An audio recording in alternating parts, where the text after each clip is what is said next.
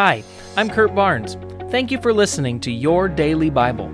It's my prayer that you would be continually growing in your relationship with Jesus and that this podcast would be one of the many tools that the Holy Spirit is using in your life to bring about transformation.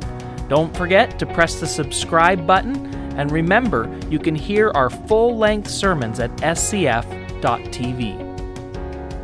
Welcome back again to Your Daily Bible Podcast as we continue working together through the book of John. Today we are in John chapter 11. We're going to look at the first part, verse 1 through 27. Now a man named Lazarus was sick. He was from Bethany, the village of Mary and her sister Martha.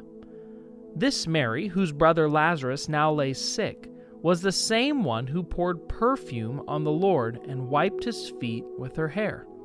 So the sisters sent word to Jesus, "Lord, the one you love is sick." Okay, so let's just take stock real quick of where we are in the story. The last several chapters have been spent focusing on a very challenging time in Jesus' ministry, where he has been in the city of Jerusalem at two different festivals, the Festival of Tabernacles and Hanukkah, and both times the Jews basically ran him out of the city on multiple occasions. They actually tried to kill him. So Jesus retreated out to the countryside where he's been ministering and healing, and it said many people have been saved. Now we find out that one of Jesus' closest friends, a man that's actually known as the one Jesus loved, Lazarus, is sick. Now he lives in a village called Bethany, which is just 2 miles outside of the city of Jerusalem, right back to where Jesus has been spending so much time recently and had to leave. Verse 4, when he heard this, Jesus said, "This sickness will not end in death. No, it is for God's glory, so that God's Son may be glorified through it." Now Jesus loved Martha and her sister and Lazarus. So when he heard that Lazarus was sick, he stayed where he was 2 more days. And then he said to his disciples, "Let us go back to Judah." Now I love that John, when he's writing this, gives us this little eyewitness details. He doesn't want us to think that Jesus stayed in the place to be cruel. He tells us clearly Jesus loves Martha, he loves Mary, and he loves Lazarus. But he didn't get up when the servant came. He didn't run straight to Bethany and heal Lazarus. Instead, he stayed exactly where he was for 2 more days. Then he said, "Now let's go."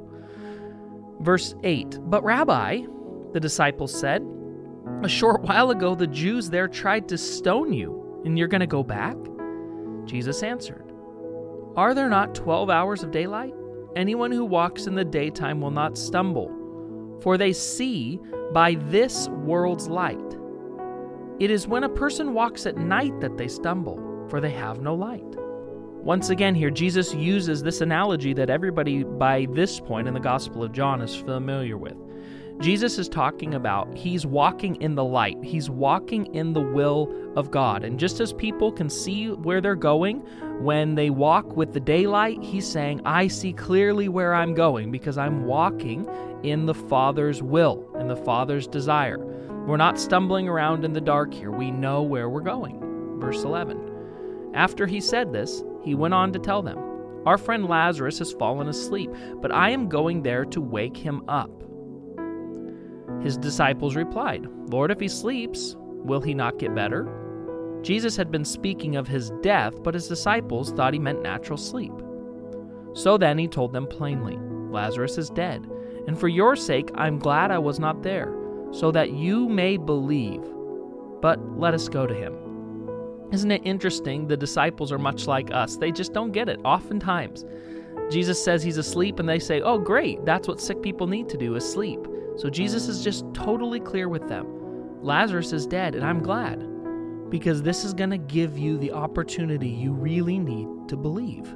Verse 16, then Thomas, also known as Didymus, said to the rest of the disciples, "Let us also go, that we may die with him."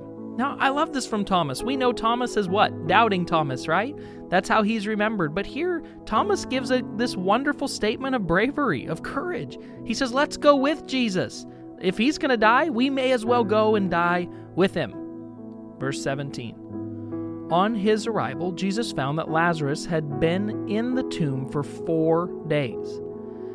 Now Bethany was less than 2 miles from Jerusalem, and many Jews had come to Martha and Mary to comfort them in the loss of their brother. When Martha heard that Jesus was coming, she went out to meet him, but Mary stayed at home. Verse 21. Lord, Martha said to Jesus, if you had been here, my brother would not have died. But I know that even now, God will give you whatever you ask. Verse 23. Jesus said to her, your brother will rise again. Martha answered, I know he will rise again in the resurrection at the last day. Jesus said to her, I am the resurrection and the life.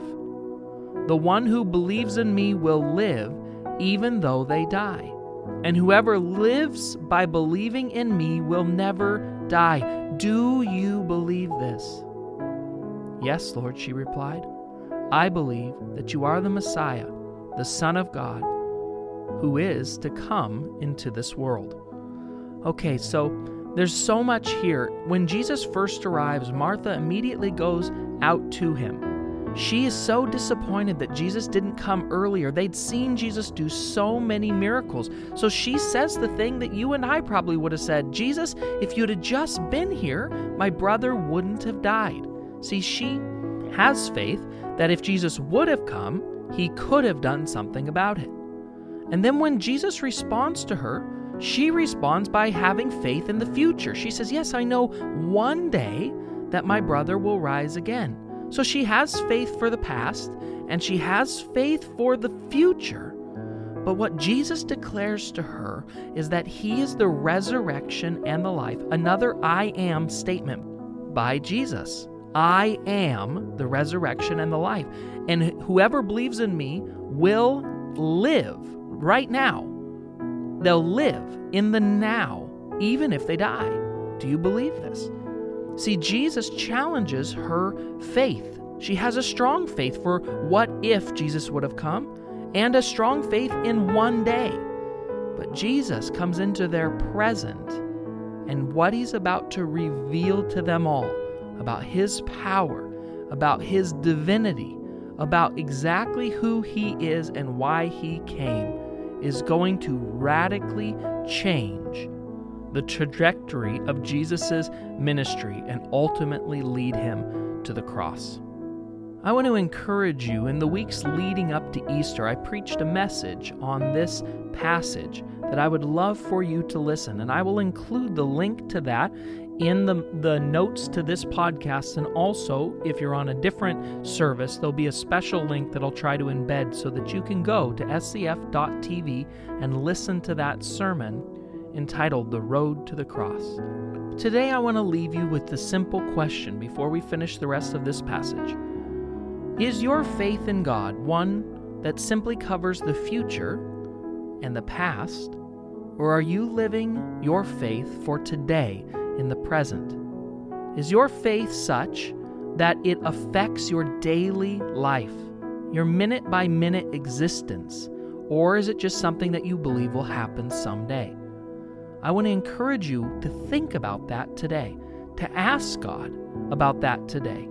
And if you find that you are lacking in faith in any way for the present, I would encourage you today to ask God, who gives faith, that he might fill you to the brim. Let's pray. God, today we ask for faith. I ask that you help increase our faith and our belief and our trust that you are good and that you are God and that you are present with us right now.